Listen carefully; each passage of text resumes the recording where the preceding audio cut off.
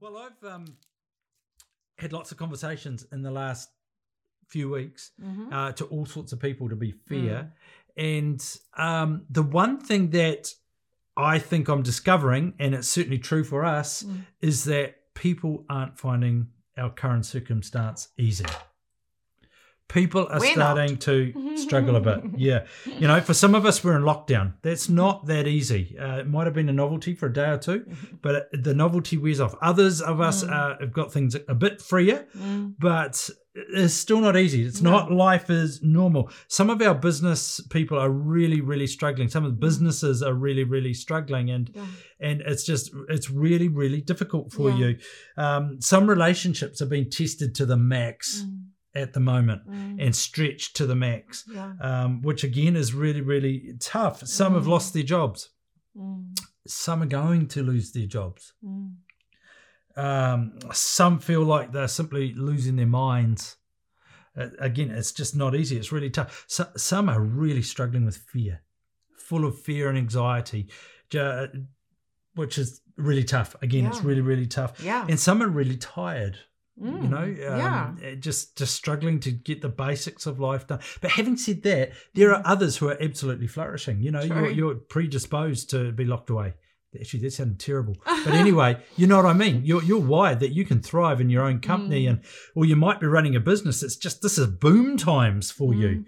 In the or maybe like some recent ones in our church family, you're newly married, brand new married. You get to stay at home instead of going to work together. That's pretty cool. And, you know, some are flourishing, but it's fair to say that most are not finding it easy. And so in light of those comments, I thought today was not the day to do 5 steps for the perfect life. No. I thought that's really not helpful. No. I think what we need is encouragement. And what we need is hope. And I want to offer both of those things today by going to the scriptures, and then I want to share an encouraging thought at the end. But the scripture is our primary source of hope. It has to be. And you know, these are really tricky times. The recent announcements from our government, and this isn't a political statement, but they really have caused a lot of division. And they've really not been helpful for us as a community. They have caused many people to have to ask and answer some incredibly difficult questions, which I don't think we're really equipped to answer, and we probably don't have enough information to answer. Now, having said that, I'm so pleased that it's not me making those decisions. And we pray for wisdom for our government. I cannot imagine anything worse than trying to make these kind of decisions without the wisdom of God. No. It would be really tough. So pray for our government. And you know, I honour the leaders that God has put in place over us, and I encourage us all to do the same. But reality is, we probably could have done this bit better. It's pretty tough. And so we want to encourage you. I want to encourage you that the scriptures are our place. Actually, we're of a different kingdom. As disciples of Christ, we don't come under. No. Now, we're doing our best to honour and do what we're asked and all those kind of things, but we are of a different kingdom with a different values. We don't come under the atmosphere of this world. That is so right. So rise above. So it's some basics 101s today. And number one is his word is truth. Amen. His word is truth. Now, I'm reading from the New Living Translation because I like it. And 2 Timothy 3:15 says this. It says, "You've been taught the Holy Scriptures from childhood, and they have given you the wisdom to receive the salvation that comes by trusting in Christ Jesus. All Scripture is inspired by God and is useful to teach us what is true and to make us realize what is wrong in our lives. It corrects us when we are wrong and teaches us what to do, what is right. God uses it to prepare and equip his people to do every good work." Nice. All Scripture is God. Fantastic. Breathed, inspired by God. In other words, it is good for you. It is. It is good for you. It's really good. I love Hebrews chapter 4, verse 12, which is written in the context of not falling, of staying strong, standing strong. And it says, "For the word of God is alive and powerful." Amen. It's not just words on a page. It's alive and powerful. living word. Yes. The word of God is alive and powerful. It's sharper than the sharpest two-edged sword, cutting between soul and spirit, between joint and marrow. It exposes our innermost thoughts and desires. Nothing in all creation is hidden from God. Everything is naked and exposed before his eyes, and he is the one who we are accountable to. Wow. Alive and powerful. Yes. One of my favorites is Matthew chapter 6, verse 35. 33? 33. She knows me. I do. Do you know what the scripture says though? Seek first the kingdom of God and live righteously, and all these things will be added unto you, or something like that. Yes, very good. That's very good. Look, I've found, and I'm wondering if it's part of the reason why we're struggling with tiredness, and many of us are struggling with tiredness at the moment, but I've found that if I don't keep a strong rein on my mind, if I just let my mind go, it goes to one place, well, a couple of places actually, but the main place it goes to is worry. It goes to worry. I end up worrying about things. I mean, I often joke, I don't know when you have a positive thought at 2 a.m. in the morning. It always seems to spiral. But if we don't, it's really hard work. And I think it's exhausting with energy and stuff to keep the word of God at the front of our thinking, to be step into hope, to step into thanksgiving, to step into the truths of God, because we are living in an atmosphere which is just bombarding us with the opposite. It's exhausting, but we can do it. Yeah, and we're not of this world. We're of another kingdom. Our other kingdom, our actual home, thinks differently, sounds differently, confesses differently. But I think we're kidding ourselves if we don't admit that it's hard work. It is when hard we've been work. bombarded to keep the truth of God. I love Philippians chapter 4. Think of things that are good and lovely and truthful. Yes, honourable. But it's hard work, and it can be exhausting. But but we're purposed. That's right, we are. It's one of our values. Seek first the kingdom is not a good idea. Is not a good idea. It's a command. Oh, okay. I get you. I get you. It's a command. Seek first the kingdom of God and live the way that he's instructed us to live righteously, and everything else will be taken care of. It's good to remind ourselves of that when we've been bombarded with an atmosphere that is full of fear and anxiety, that the promises of God are yes and amen. Now, for me, seek first the kingdom of God means being obedient to what he's asked of me. Great. As a disciple, being obedient. That's awesome. I think what he's asked us to do is actually profound but simple, not easy. But he simply says, love God, love one another.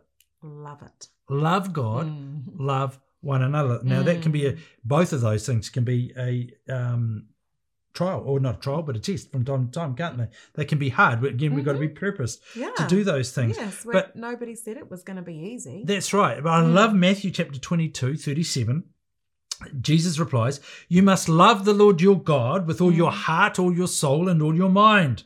This is the greatest commandment. A second is equally important. Now, I want to stop at that point because I think it's very important that unless number one, love the Lord your God with all your heart, soul, mind is your priority, you're in trouble, because the second has to flow out of the first. It doesn't work if it's around the other way. Right. The second has to flow out of the first. Love the Lord your God with all your heart, soul, and mind is the first. The second is equally important. That is, love your neighbor as yourself. Great. Wow, there's equally a challenge. As important. That's right. Love your neighbor as yourself. The entire law is summed up there. Then John 13 says, it is by your love for one another that you'll be known as my disciples, or that you'll prove to the world that you're my disciples. Now, that is quite challenging, particularly in this atmosphere of fear, anxiety, and opinions. Love one another. How's the church going to know we're the disciples of Jesus? How do they know we carry the hope of the world?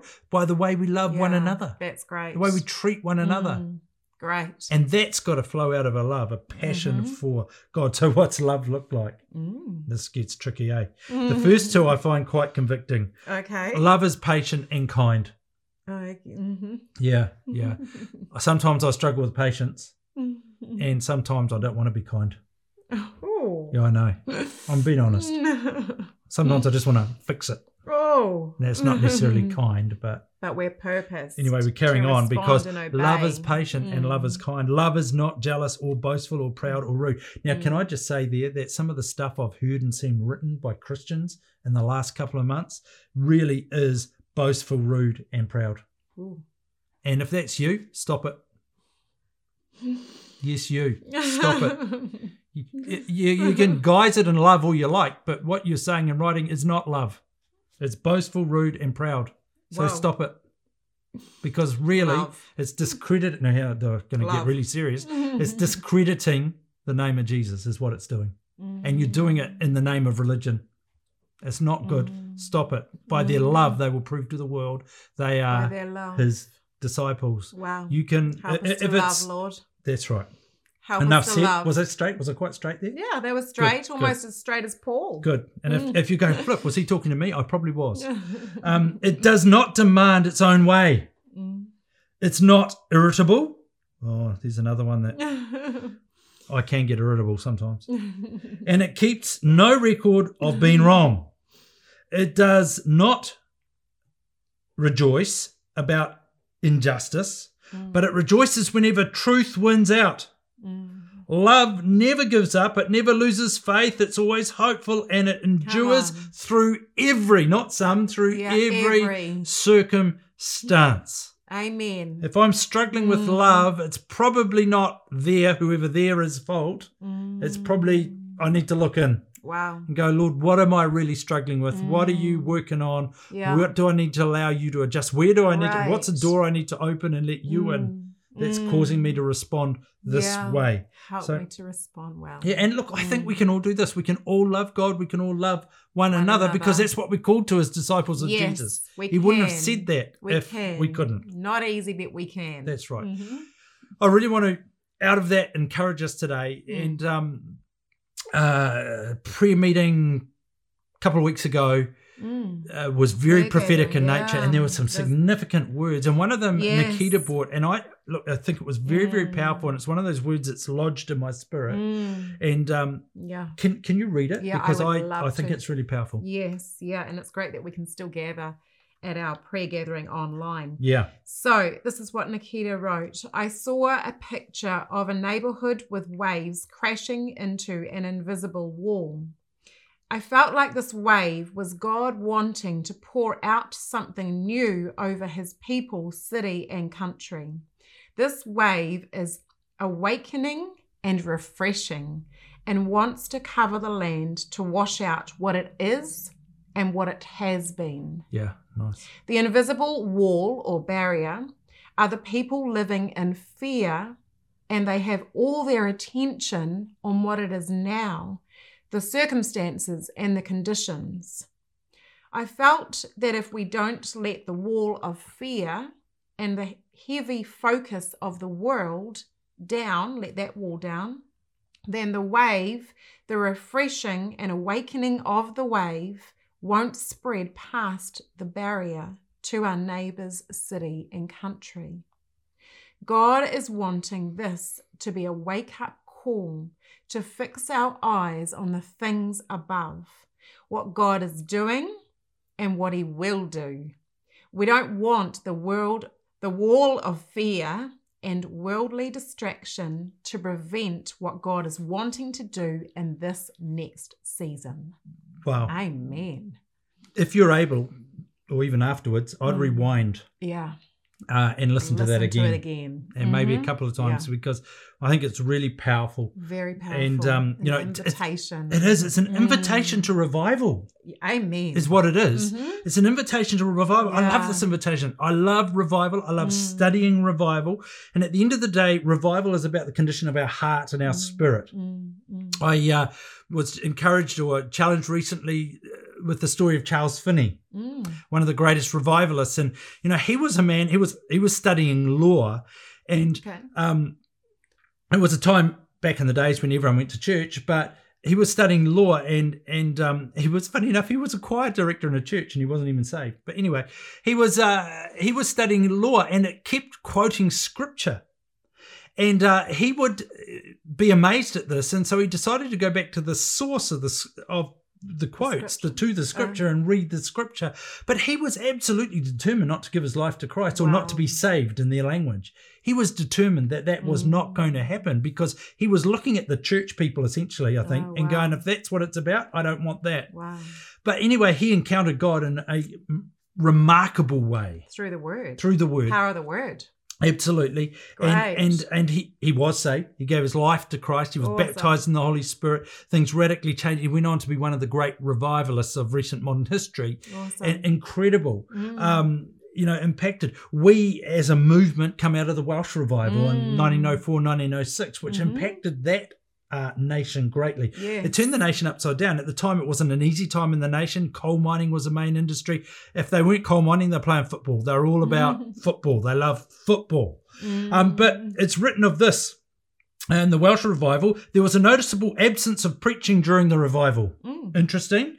Not because it was devalued, but because great preaching had preceded and precipitated the move of God. One man said, "These people, all the people in the land like ours, are taught to death and preached to insensibility." In other words, they had heard a few messages. However, this was the time to respond. Oh, love it. This was the time. I think this is the time to respond to what God's doing, to what God's inviting of us. Spurgeon respond to him. Said this, another great man, said this of revival, and the language is old because he wrote it and he's old, gone now. The word revival is as familiar in our mouths as a household word. We are constantly speaking about and praying for a revival. Would it not be as well to know what it means? Of the Samaritans, our Lord said, "Ye worship ye know not what." Let him not have to say to us, "Ye know not what ye ask." Good grief. Thank goodness we have the New Living Translation. Anyway, the meaning of a revival comes from the Latin, and it can be interpreted like this: to live again, to receive again a life which was almost expired, to rekindle into a flame the vital spark which was nearly extinguished. Wow. I read that and I go, yes, Lord, yes, Lord, yes, Lord. I don't think the spark's nearly extinguished, but I'm like, yes, Lord, yes, Lord, to live again, to receive again, to rekindle again. Yes, Lord, yes, Lord. Burn brightly. Absolutely. And it's my prayer for you. The Holy Spirit is not bound by time nor space. He is with you wherever you are right now. And I pray that you're saying before him this morning, yes, Lord, yes, Lord, yes, Lord. Amen. Rekindle, relight, refire. Refire. Do what you want to do. My prayer is constantly with revival. Lord, don't let me miss out what you want to do in this generation, in this age. I want to be part. I don't care what I'm doing. I just want to be part of you pouring out your spirit. And it's been prophesied so many times over New Zealand that there is a great revival about to come. Well, I pray we can be a start of that by saying, yes, Lord, yes, Lord, yes, Lord. Yes. Revival's about heart condition. Yeah. Our heart is alive in God when we're revived, and when our heart is alive, we keep in step with the Holy Spirit. Right. When we keep in step with the Holy Spirit, we're obedient. When we're obedient, we love God and we love one another. And I think it's time for the church to shine, not to crumble. Come on. Shine, not crumble. Fix our eyes on him. And it's not about our opinion. It's not about our policy. It's not about our viewpoint or anything else at this time. It's about the King and the kingdom. Great. And I want to encourage you to say, yes, Lord, humble yourself. Yes, Lord, yes, yes, yes, Lord. Am I talking about fixing your life in 5 easy steps? No, I'm not. I'm simply saying, get in the scriptures with a heart to say, yes, Lord, yes, Lord, yes, Lord, because he will sustain you and keep you in Jesus' name. Amen. Amen. Amen. We'll pray, eh? Yes. Father, I declare your blessing over every person. Yes. I thank you for every person. I declare your blessing on them and their households, that their households are places of peace, that they know your peace in Jesus' name, that you give them a conviction and that you relight the fire within.